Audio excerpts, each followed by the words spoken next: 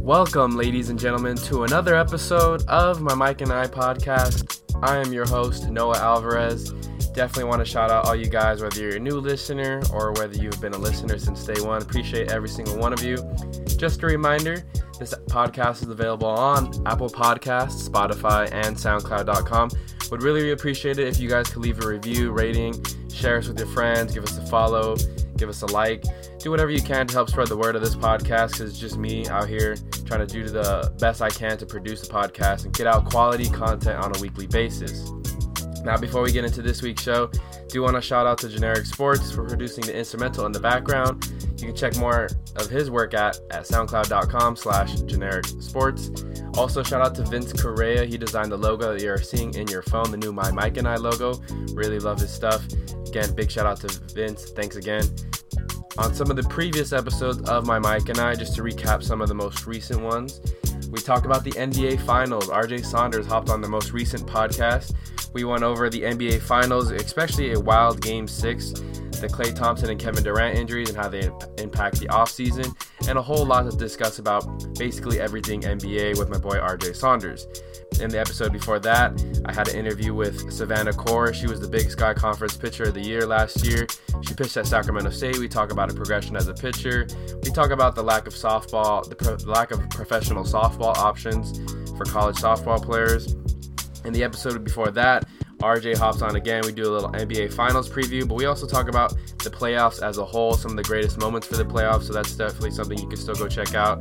And in the episode before that, I had local Orange County hip-hop artist Wim, spelled W-I-I-M. We talk about his progression in his music career. We also talk about the difficulties faced, some of the biggest inspirations. So yeah, those are some of the most recent episodes of the podcast. Hope you guys go check them out. On this week's show, I am happy to announce Jacob Fanshaw makes his return to the podcast. He and I go way back to our Sacramento State days. He and I are both history junkies, so it's only right and it's only fitting that we both watched and are going to do a podcast episode over the HBO miniseries titled Chernobyl. Now, just to kind of give you a little background to Chernobyl. Chernobyl was a nuclear accident that happened in 1986 in the Ukraine, which was part of the Soviet Union during the Cold War.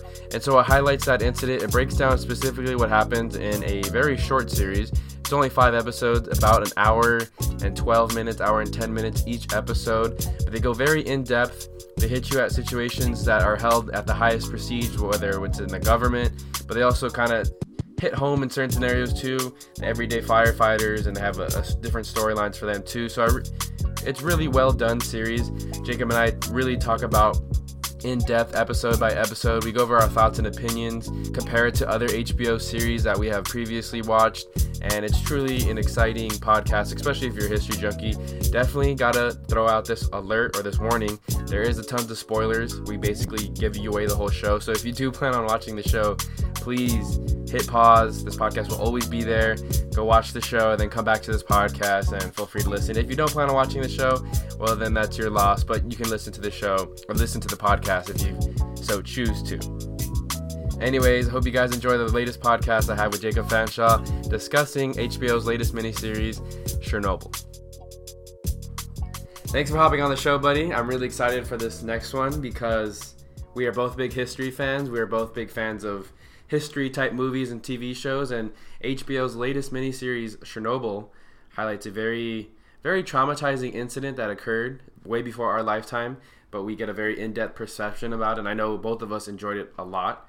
So I'm really excited to talk about it. Well, first things first, thank you for having me on the show, Noah. It's been spectacular to see your podcast grow, to see your production get more refined, so I'm very excited to finally put out a good quality podcast with you. And secondly, yes, Chernobyl, I'd be willing to bet a lot of your younger viewers, maybe even some of your older viewers have never even heard of this because A, well, as we're going to find out and discuss, there was a lot of controversy surrounding this incident, but B, it's kind of niche. You know, it's not U.S. history. It's not even, well, it is global history, but it's more so Ukrainian, Russian history. And when you really delve into the sacrifices that some of these people made, regular human beings, everyday citizens, physicists, scientists, even heads of state, it's quite amazing and a moving story. I went into this miniseries not really sure what to expect. I expected it, high quality production because it's HBO. I expect nothing less, but the storytelling was so riveting and heart-wrenching that I have to say, if you're in the mood for something quick, and it's quick, it's 5 episodes. Yeah. Each episode is an hour, maybe hour 30 minutes, so you gotta you may be carve investing out some time. like 6 hours. But you're gonna do that if you're gonna watch a Netflix special. They're about 30 minutes to an hour now. Yeah, per it's like episode. So pause the Grey's Anatomy. It's always going to be there. Let's watch some Chernobyl. Friends isn't going anywhere. But beware, though, going into this, it is a very sobering subject matter, so I can understand why some people would want to stay away from it. But to stay away from it just because you don't know, I think that's a poor decision. Jump into it, and you're going to learn. You're going to be enlightened. And through that enlightenment process, it's very eye-opening. And from episode 1:23:45, if I'm not mistaken, the exact timestamp of when the nuclear core reactor blew up in Chernobyl, it goes right off the bat. And for those of you who are unfamiliar of what Chernobyl even is, it's a nuclear plant in, if I'm not mistaken, Pripyat, Ukraine, which is, Pripyat is a city, and there's this small city. Yeah, very small city in comparison to Moscow. And there is a giant nuclear factory reactor there in that city. Nuclear plant, thank you very much. And suffice to say, I know it was 1986, but the day of it, I think it was, October? So we'll pull that up, but I know the year was 1986.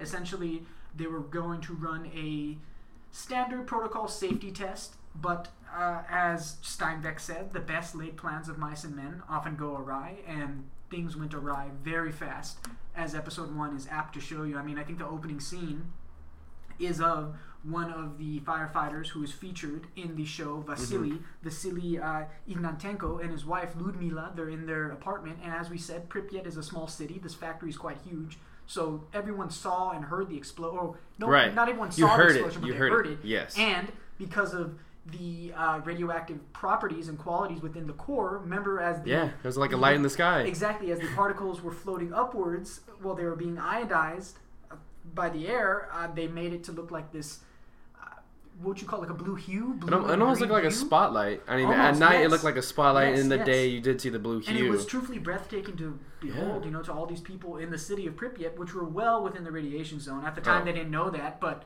they're watching this spectacle unfold between them.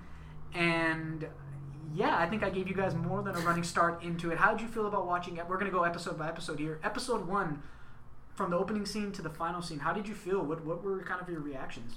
I gotta admit, before, I think maybe it was a couple of weeks ago, we were hanging out and we were like flipping through HBO looking for something to watch. I think you were going to show me an episode of The Pacific, and I saw Chernobyl, and I really didn't know much about Chernobyl, the incident itself, other than I knew there was like a nuclear accident.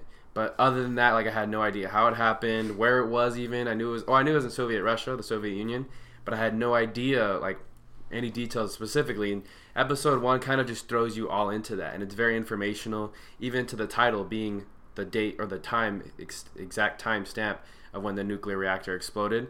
And so just to see all the emotions, because it puts you right at home.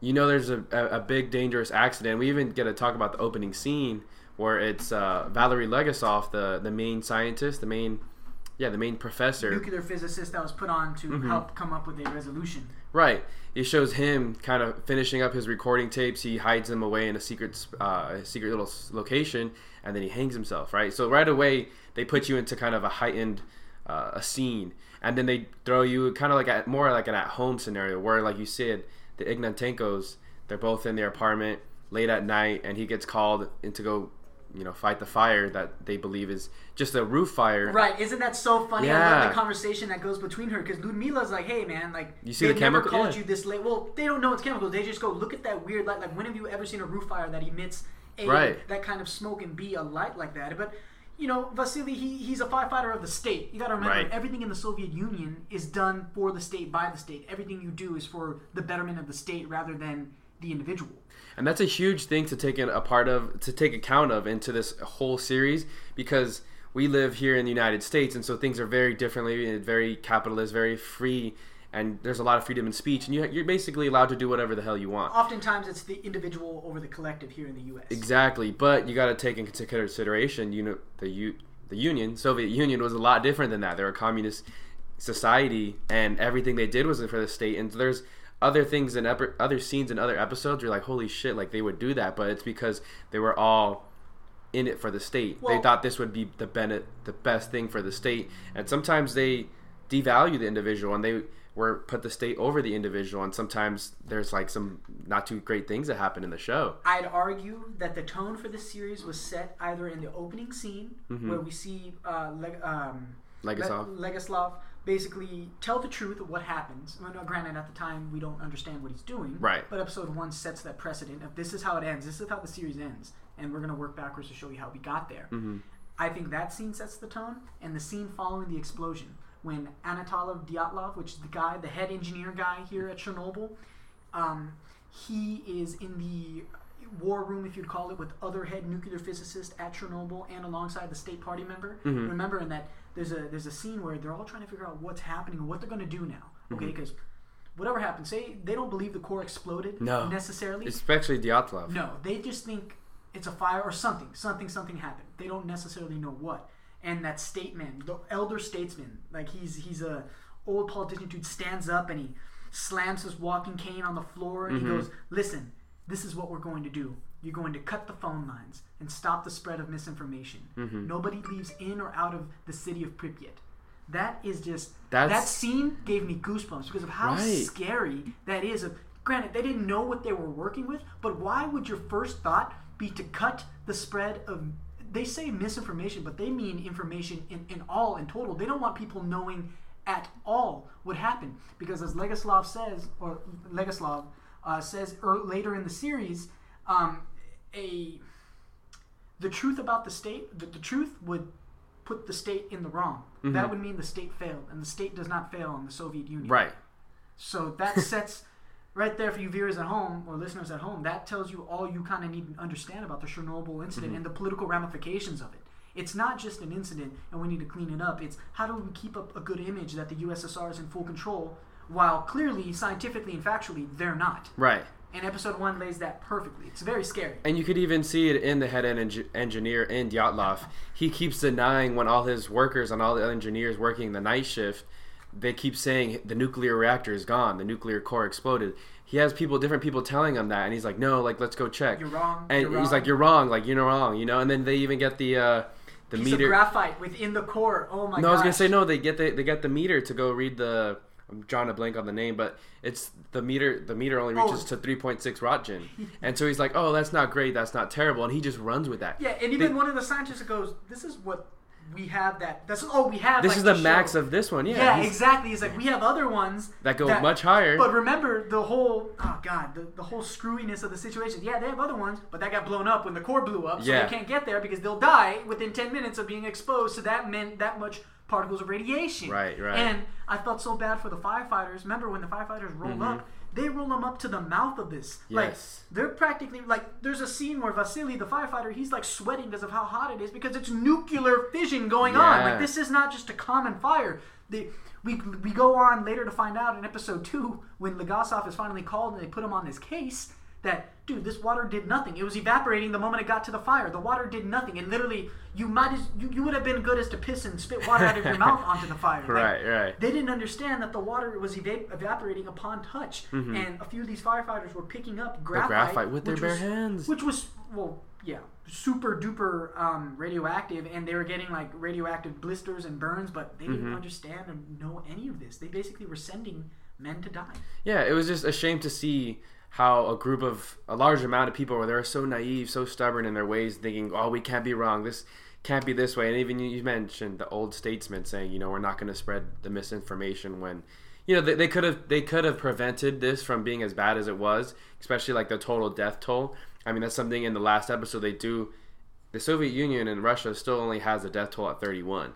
When estimate it's over 4,000 and it could be as much to 93,000 people died because of this incident.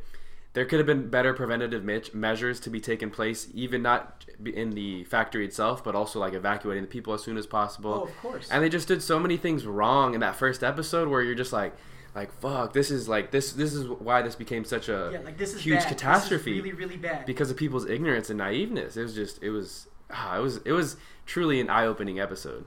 Touting the party line, and then episode 2, please remain calm. Things get worse.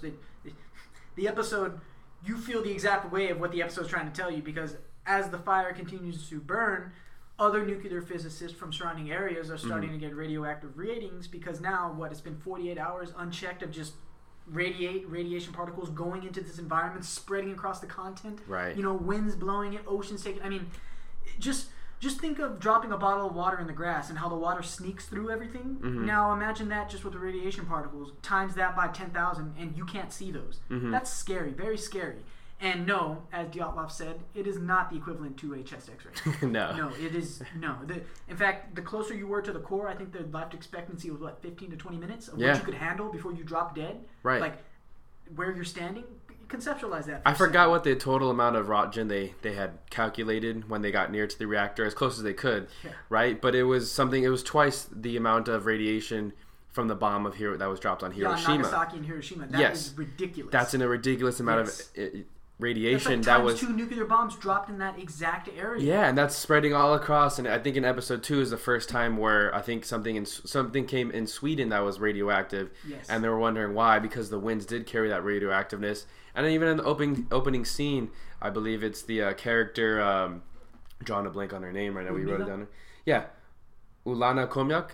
She's the collection of all the scientists that helped Legasov. Yeah. But it's in episode 2 where even her, I think 300 kilometers away, she's in a lab, and they open the window, and as soon as they open the window, a radiation alarm goes off, and they do the test from the cotton swab that she gets from the mirror, and even then you're able to see like the kind of impact and how quickly it spread, and just like you said, those 48 hours itself. So huge mishandling of the situation, which I think the series, the producers they portray that very well. Well, it's funny. Episode 2 is finally we begin to see kind of a plan of action, because Legasov is one of the head nuclear physicists that it's actually brought in, and it goes down the line. So Gorbachev is the premier. I'll just give you the historical back context of this. Gorbachev is the premier right now of the USSR in the time of 1986. So Gorbachev has Boris Sherbina, which is the head of state man. He appoints him to basically sort everything out, and basically he knows that Sherbina doesn't know anything about nuclear reactors.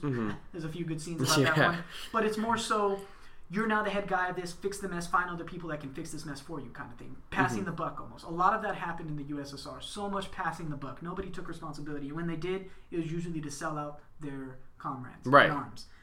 So Sherbina gets this guy by the name of Valery Legasov, and he's a nuclear physicist from Minsk, like a very high-end, state-funded, obviously, program, but he knows his shit. And they bring him in, and when Legasov gets the early reports that it's the equivalent to an X-ray, he's torn, because he goes, on one hand, as a physicist, I understand the severity of the situation and understand that the statesmen do not. On the other hand, I realize I can be dead. I can be shot and killed and dead and deemed a traitor because I'm not agreeing with the state. Well, he does, and that's something he battles throughout the series. Yes, that is a great moralistic battle, which I love the way the producers put it, and he fails too. He succeeds at the very end, but he fails before that, which is important. Failures are what help make this character who he is, and shows how morally flawed he was. Because I don't think necessarily any of these people were bad. Dyatlov he was bad. Among his cronies were, but Sherbina wasn't bad. Komayuk most certainly wasn't bad, and Legasov wasn't bad. They were just morally at a crossroads of, the state will kill me if I go against what they're saying, but the reality of the situation is the state does not have control over this situation. Right. Or over the Chernobyl explosion. So Legasov finally convinces them, after enough scientific evidence, to essentially what they need to do to quell the fire, because the water's not working and airdrop's not working. They need to drop boron, which I guess has some radioactivity with all the nuclear atoms that are going around in the core that's exploded now. They're everywhere. Boron is going to quell the fire, but it's not going to stop it entirely. Remember, it creates lava. I think they talk about that in episode 3. Yes, that basically is going to melt down through their reactor's remaining core into the groundwater, which then poisons the entire continent of Russia. Yes. So it quickly becomes, okay, we've quelled the fire. Now how do we quell this magma? And on top of quelling the magma, how do we begin contamination zones, pulling people out? I mean, this is all in episode 2. You understand the logistics of such a large thing. Do I think that Sherbina and the state did their best? No. But do I understand the hardships that come with this? That's like asking the President of the United States to evacuate all 50 states. That logistically is such a nightmare. Where do you begin? How do you begin? What areas do you mark for safety? So I felt for the Russians a little bit. I didn't feel for their incompetency and gross cronyism, because a lot of it was just favoritism, like, okay, you do this as I ask, you're going to get a higher appointment from Moscow. But the logistics side of it, I can understand why they were kind of like, wow, we underestimated the severity of this situation, but B, where do we begin? Who do we talk to? What are the first steps to making this right? And that's where that's where people like Legasov and Khomeyuk, who are nuclear physicists and representative of the scientific community all throughout Europe, mainly Moscow. That's where they become such important roles because they help guys like Sherbina, who are just state guys. They do, as Moscow says, they don't understand nuclear reactors. They don't understand the science behind it. So I think the show did a spectacular job at showcasing all of these things all at once going all around, but showing the underlying cause that, you can't. Sherbina was not the end-all be-all. He didn't know what was going on. You needed people that understood what was going on, and you couldn't fight that. Factually, that's why Legoslav, he stands up so many times and he puts his foot down, because sometimes he would be like, yeah, man, the Rotchin that's being thrown out, the city of Pripyat should have already been evacuated, and they're like, shut your mouth, you know nothing of what you're talking about. And that's what I do like about the back and forth, because you do see in that beginning scene where Sherbina first does meet Legasov, it's kind of like, well, explain to me what a nuclear reactor does, and Legasov's like, what? Like, okay, that's something that could take hours, and he's like, no, just like explain it to me. Like, they're on the helicopter all the way to Chernobyl. They're the helicopter, and then even so, like, Sherbina's like, fly over the nuclear reactor, and like, Legasov's like, we'll be dead in like 2 days. Like, don't do that. And you see that back and forth, and it's a lot of conflict in the beginning, but towards the end of the series, you do see a lot of them. Sherbina gets basically, because you said, the state's not going to listen to Legasov, right? They roll their eyes at him and whatever he says. But it's Sherbina who backs him up, because he understands now what the nuclear reactor is, and he says, okay, we need more men, or we need the sand, and he's able to get these things. He's able to pull some strings. That is so their relationship is super important, and the way it grows is truly great, because they were starting they butted heads at first, and like, fuck this guy, I'm sure Sherbina was thinking, I'm sure Legasov was thinking, like, what does this imbecile know about nuclear reactors? It's just so...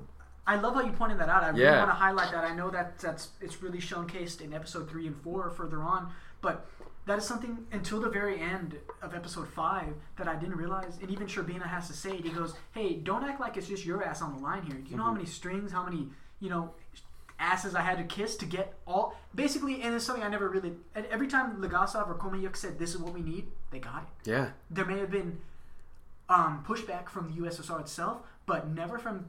I'm drawing a blank on Boris. Yeah, Boris Sherbina. Yeah, Sherbina. Sorry, I drew a blank on Sherbina there for a second. Never from Sherbina. And I think to myself, that's such an interesting and complex relationship. Put yourself in Sherbina's shoes of, you're supposed to follow unflinchingly and unquestioningly the rules from the USSR, the head of the state, and yet you have two people going directly against in compliance. I thought that's just such a...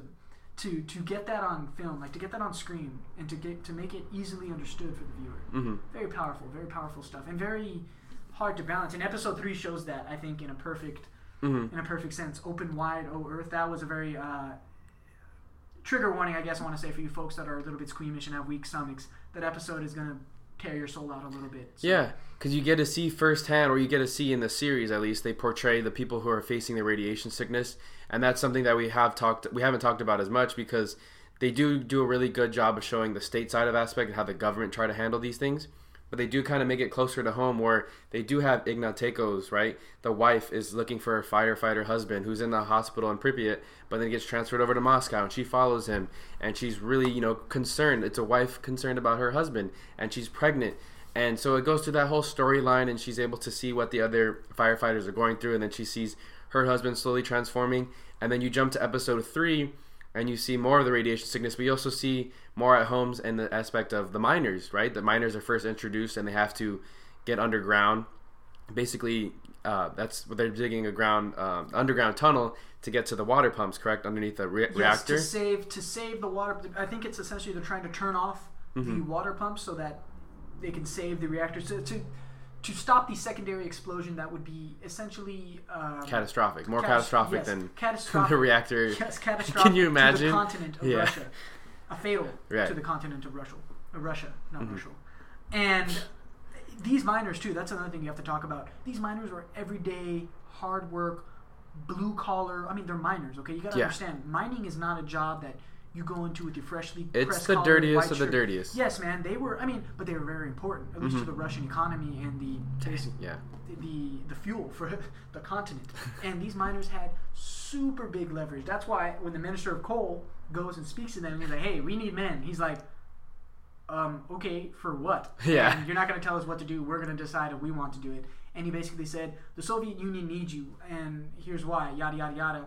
And I think one of the suckiest scene, though, is as the miners are digging, they're digging under lava magma. It's getting so hot down there, they strip down to their clothes. Okay? Yeah. They're naked. Like, they're doing funny, that as their forefathers. But the saddest scene is when Sherbina and Legoslav come to see, and they're all naked, and they're like, whoa, what's going on? They're like, yeah, you guys didn't give us fans, so we're working naked. He asked the head foreman of the the miners, he goes, well, what's going to happen to these men afterwards? Are they going to be looked after? And Sherbina goes, I don't know. He said, I can't guarantee that, right? Yeah. And it's just like, that's so sad, But that goes to, again, speak on the overlying, the tone, not the underlying tone or the underlying theme of the series is about sacrifice, self-sacrifice. So many people sacrifice without question, without knowing why. The firefighters, the nurses, the emergency response teams that went into these highly radiated areas to clear these areas of pets and remaining people. They did this stuff because the Soviet Union told them to. Right, and I guess you could say that sense of nationalism is heightened in the sense of in a communist state, right? Because the collective is more important than the individual. So, like the miners, even after being told that, he said, I don't know if I can look after these miners after they're done working. He still goes back to work and he doesn't argue it. They did the job. They completed their job. They saved the water tanks. Yeah, they worked all around the clock too. For not even no guarantees. And I think after the end of the show, we find out that majority of those miners did indeed pass away and die. Has shortened lives, by 40s. Just I don't know. I know I'm not gonna give up I'm not gonna bring up the comparison between the Russians and Americans and nationalism. Well, I just again that's an important theme of. I love this miniseries and I love how they did it because Chernobyl is but the backdrop. Right. Chernobyl is just, hey, here's this catastrophe, but we're going to tell you about the human sides of it, like the stories to it, and that's something that we don't think about that often. When I thought of Chernobyl, I most certainly didn't think about the scientists who may have died because they were right there when it exploded. Right. Or and the scientists the scientists who believed that what they were doing was wrong. I mean, I think that was a great part of episode 5. I know we're kind of skipping it. Episode yeah, because they kind of go after progressing through the storyline. They do go back to kind of before that first episode because they don't show you the nuclear reactor exploding in the first episode.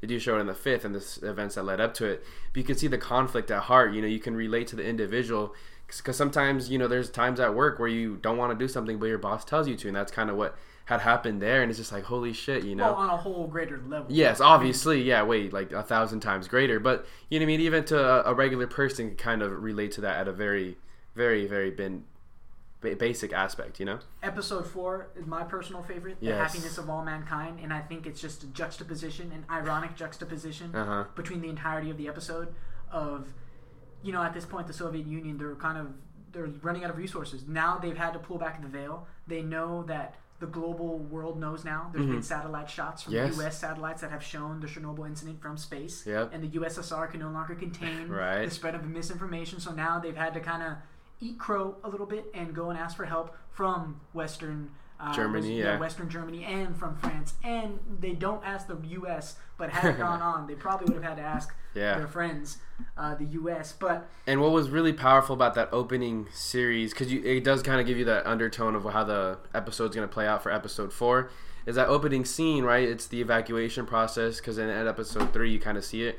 In episode 4, it sounds with this young soldier, and he's trying to tell this this older grandma-looking lady, she's milking her cow, and she's just going about her business, and he said, hey, we gotta leave, and she's just kind of like, I withstood the Russian Revolution, and so-and-so's men came in here and tried to kick me out, but I stayed. Stalin's men came in here and tried to kick me out, and I stayed. And, now you're here trying to kick me out? Like, no, I stay. And she was really stubborn in it. And he grabbed the milk bucket, tried to toss it out, and said, no, we're going. And she was still very reluctant. He pleaded with her a lot. Basically, he tried to plead with her a lot, and he ends up pulling out the gun, and that kind of aspect, you're like, holy shit, he's going to have to kill her. But he ends up shooting the cow, which is still equally as kind of sad, but it shows you that kind of heightened sense, again, doing stuff for the state sometimes that you don't necessarily want to do, and you're putting tough decisions, and that foreshadows what I believe his name is Pavel, the young 18-year-old who joins who's basically thrown into the army, and he has to go join. It's like a weird reserve. Yeah, it's a weird reserve. Not necessarily the army, but true. They joke about it when he walks first into the tent. They're like, "This is what they're sending us now. They don't have enough men because, men were dying too quick." Like I'm thinking. My thought process behind that is too many men were being sick from the radiation, so they had to throw in regular civilians. I mean, they held a what was it, like a conference in a high school gymnasium, and they're like, hey, we'll give you 700 rupees if you guys come and sign up, and you're going to do some very dangerous work. And especially, how about those divers? My lord. Oh, gosh. We didn't even talk about that in episode 3. Well, that was... Episode 3 or 4? I believe that was episode 3, because in episode they had to 2 it shut down ends. the valves to get the water to stop running. And those... We were talking about it before that we started recording the Rajan meters.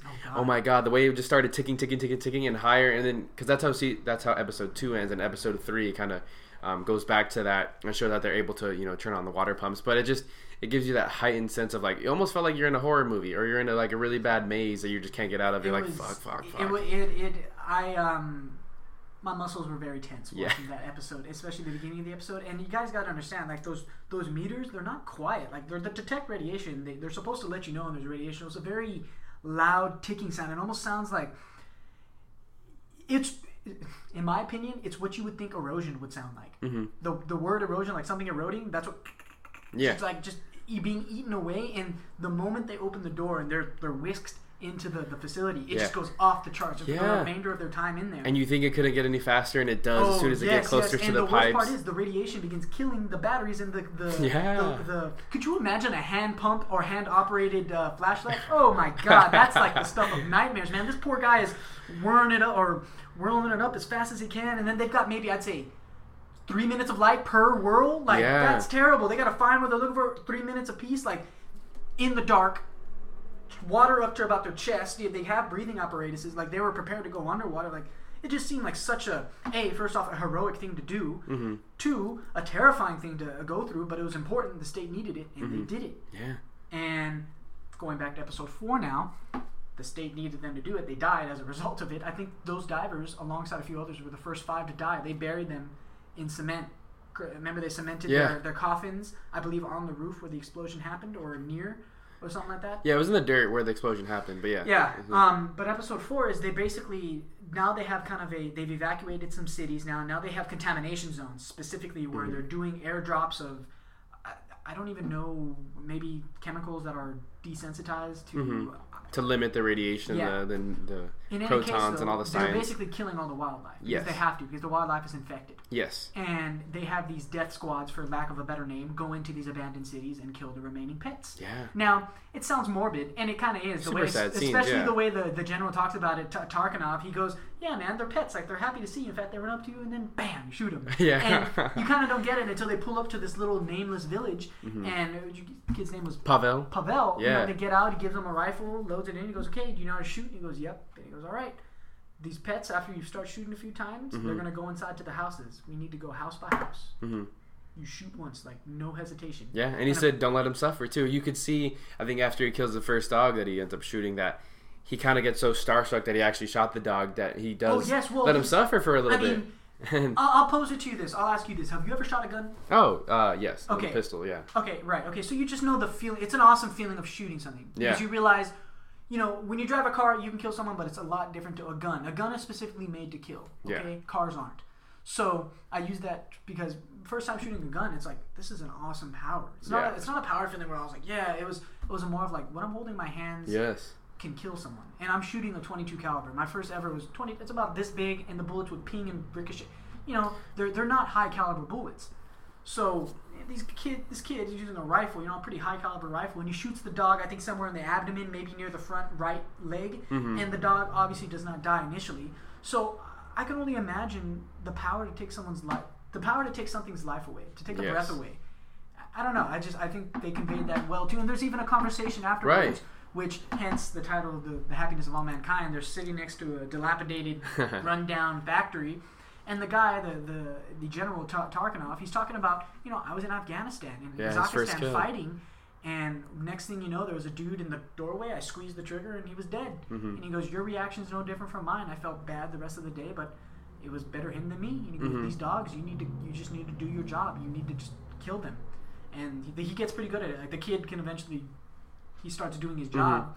And he starts killing these dogs. Yeah. But, I mean, it's not a fun job. And even then, and once he gets kind of comfortable, there is like an uncomfortable scene that kind of leads up to it, where he walks into the apartment building and he finds the like a mother dog with like 4 or 5 puppies running around a little litter in the corner of a room. And that's where, General Tarkinov, he kind of takes over and he's like, hey, step outside. Yeah, like he knows that's going to be really rough. He's not crying, but you could basically see it in him, and that's when he takes, I believe he's drinking vodka. His first time, shots of the vodka. Yeah, so and I remember he just starts drinking and he can hear the shots, and he's like I said, you don't see him cry, but you can feel it, like he's about to or he wants to. Well, emotionally and soul crush. Of course, puppies, man. Look, I might not be one of those people where the moment a dog gets hurt in a television show or a movie, I'm like, oh my god, but puppies, that'd be the equivalent to killing a baby. I mean, there's a scene, shout out to another HBO miniseries, The Pacific. There's a few crazy scenes with a baby involved. I'm not going to spoil it for those of you who haven't seen it, but stuff like that, it's such an innocent thing in such a vile, corrupt environment. And that's why I think it makes it rougher. They are essentially a death squad killing these wild animals. And even so, the scenes after where the bed of the truck is just full of these dead animals and they're just dumping globs of them and the smears of blood on it. Like, that's just great shots. Great shots. Just, important shots. Like, you got to understand, like, that's got to be a little rough for people to do that, And but Tarkinov, he likens it to, like, this is just our work. We get up, we kill these animals, we go home. That's it. We're lucky. He even tells them we're not in the thick of the radiation. We're in the back end of it. So, episode 4. Yeah, it's really gut wrenching. Some scenes. 3 and 4 are just gut punches. Like you're holding in for the rounds of the fight, and then they hit you with the kidney on the left and the right, and then you're on your knees ready to cry. But episode 5 makes you feel a lot better. And episode 5 is the only Russian self-titled episode, and it's pronounced Vichnaya Pamyat, which through our research this morning and translations, Ukrainian for eternal peace, right? Which is the equivalent to, I'd say, the U.S. of rest easy or rest in peace. There's no equivalent to that in the Ukrainian, right? And episode 5 is now all the cards are on the table. Legasov, Shcherbina, Komayuk have now been summoned by the state, Moscow, to report their findings and explain how a MKB reactor core can explode, because that's never happened before. Right, and before that, they actually do have the trials in Vienna. Remember, because they do go back to the situation where there is radiation found in that bike in Sweden, right, in the yard. Oh, yes. Right, and so they find the radiation, they're like, hey, and so that's when I forget what it's called, but the international court takes Legasov as a representative from Russia to talk about what's happening over there, and he has to lie to them. And that's where he's at a contradiction, because obviously the state of the Soviet Union wants him to lie in Vienna, and Komayuk is telling him, Legasov, to lie. Okay, fine, you could lie at the international meeting, but in the state meeting you have to tell him that you need to fix the rest of the RMBK reactors, because they all have that flaw where they all have the graphite tips and the boron rods. So, which, just side note, graphite and boron accelerates the nuclear reactor Graphite process. does, not the boron. Graphite does. Yeah. And they have graphite tips. Yes. And those tips were not what accounted for. So when the power got extremely low, everything got increasingly volatile in the core. Insert the... they try to insert the graphite, boron. Yeah, basically try to insert the rods of boron to cool everything down and get everything at a normal level, but they didn't account for the graphite. And coincidentally, though, we go on to find out Legaslav was a part of an earlier production. Remember, this book was in the USSR National Archive Library. Komayuk goes to the library and she asks for a list of books. And I don't know if you noticed when she got that list back, they're all crossed out but one. And that one book that she gets has like 5 pages removed. 2 pages removed, excuse me, of the very thing that happens. Yes. It had happened before. They just didn't know. That it was the graphite tips. And of course, this becomes a bombshell. That's why Komayuk proposes to Legaslav, like, this is greater than us. And she makes him understand of all the sacrifices that have been made. She goes, you're no different. You need to sacrifice yourself. She goes, don't worry about yourself anymore. Because Legaslav is like, dude, I've already given up my life for this state. I've already put my life on the line. You know, like, I'm already going to die. He goes, why would I want a bullet to the back of the head? Yeah. And she's like, no, because you owe it. That's why. Because this is greater than the state. That's why. And she talks about it too from a scientist perspective too, right? Because at the court holding in Moscow, she said a lot of our peers are going to be there, and so obviously it's different as a scientist. In front of your peers, you don't want to be lying, right? You don't want to, so there's that dignity aspect of it. But then also one of the statesmen said, hey, like, after you've taken care of all this and you lie accordingly to this, we're going to promote you to this, the head of Institute so-and-so, right? And the KGB will allow you to quietly fix the remaining KGB reactors, which is juicy as fuck. But Komayuk goes, again, We're not about being fucking quiet. Yes. We've gone through so much. So many people have lost their lives. You need to blow this off the lid. Well, because we didn't talk about it, but in episode 3 and 4, blow the lid off of this. Episode 3 and 4, Komyak does her best job to research exactly what happened. So she's able to lay out like play-by-play scenario and what exactly happened. Minute to minute. They get so accurate that's minute to minute, and that's what episode 5 becomes gut-wrenching, yet at the same time uplifting because it flashes you back and it takes it shows you how Dyatlov and his friend. We couldn't get the name on his buddy, the gray-haired dude, kind of looked like.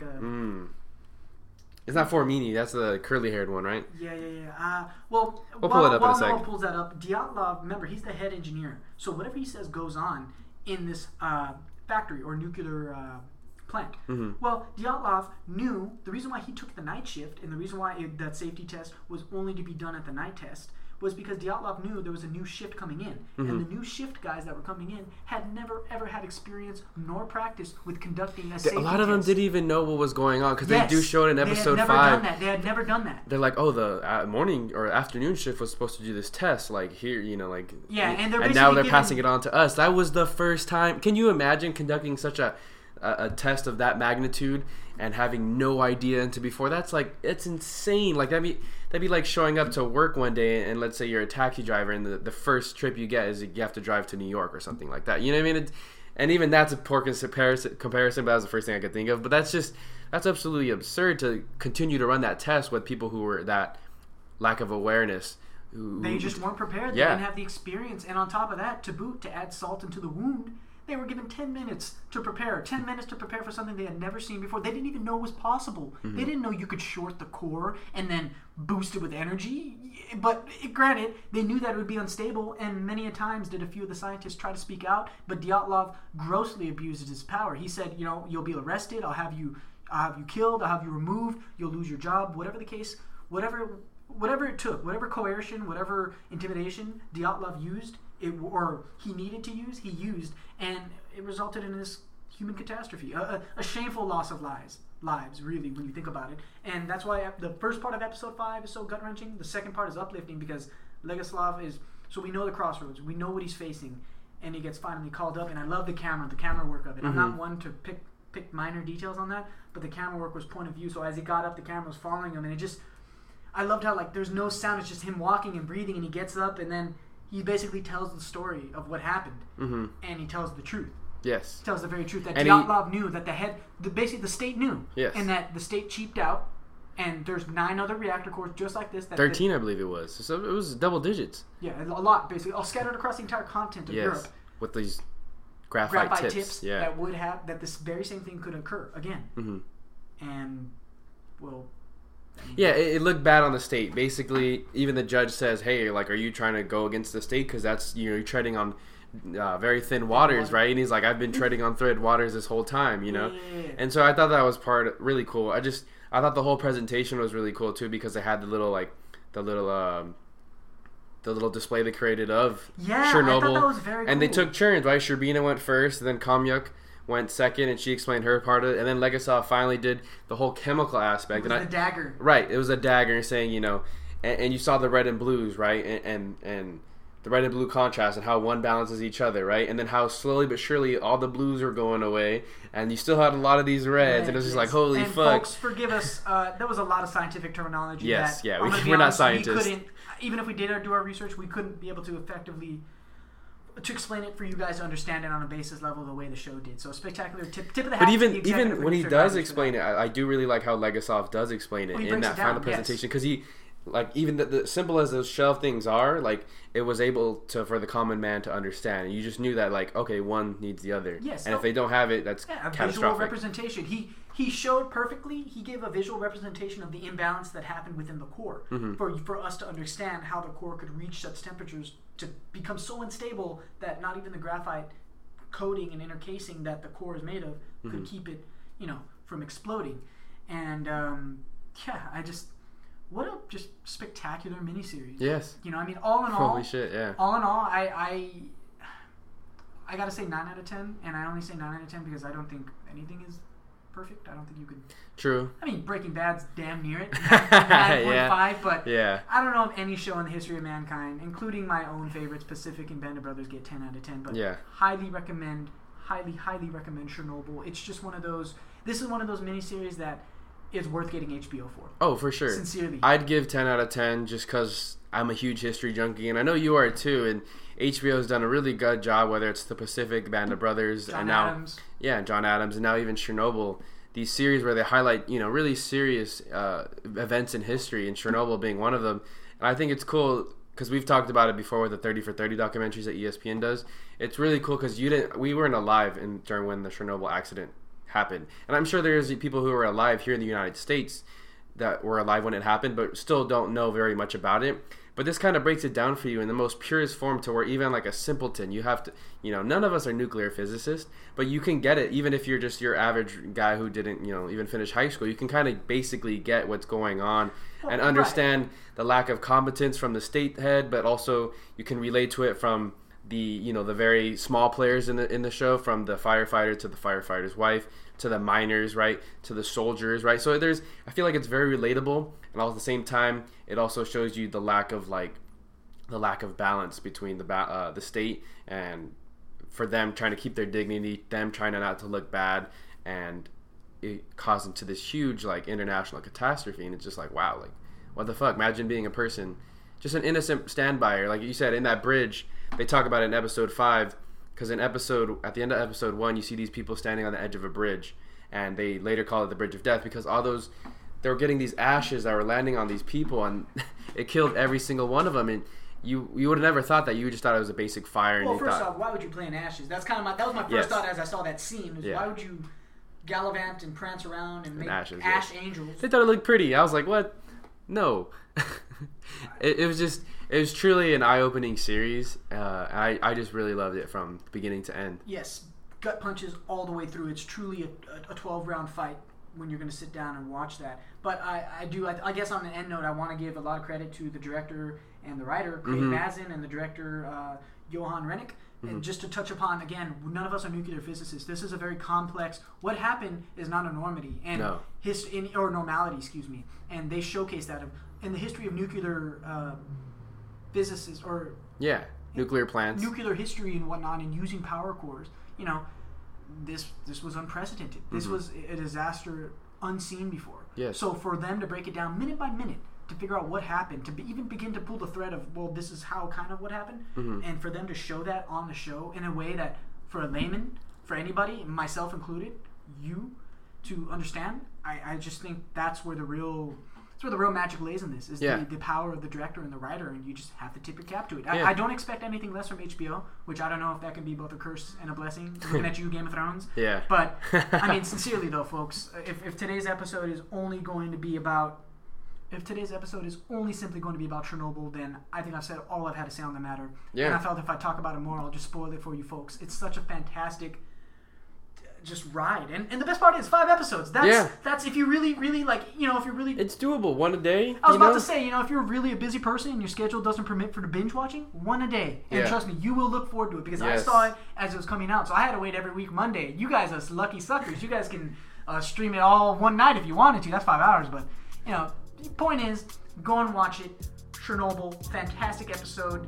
That's all I've got to say on it. Thank you, Noah, very much for having me on the show. Of course, man. Thanks for hopping on. Yeah. Thanks again for tuning in to another episode of My Mike and I. Hope you guys enjoyed that conversation. If you haven't watched the series and you listened to the episode, go watch that episode. I mean, tell me that conversation made you want to watch the show even more. I mean, it's a truly compelling series. There are 5 episodes. They're only about an hour and 10 minutes long. You can pause your Netflix. You can pause your Hulu. You can pause. Friends in the Office are always going to be there, folks. Go watch HBO's miniseries of Chernobyl. And while you're there, definitely go check out more episodes of the My Mike and I podcast. We're on Apple Podcasts, Spotify, and SoundCloud.com. Please, please, please, please leave us a rating and a review. Share us with your friends. Give us a follow. Give us a subscription. Just help us spread the word any way we can. I'd really appreciate it, guys. Thank you. I'm Noah Alvarez, signing off. Until next time.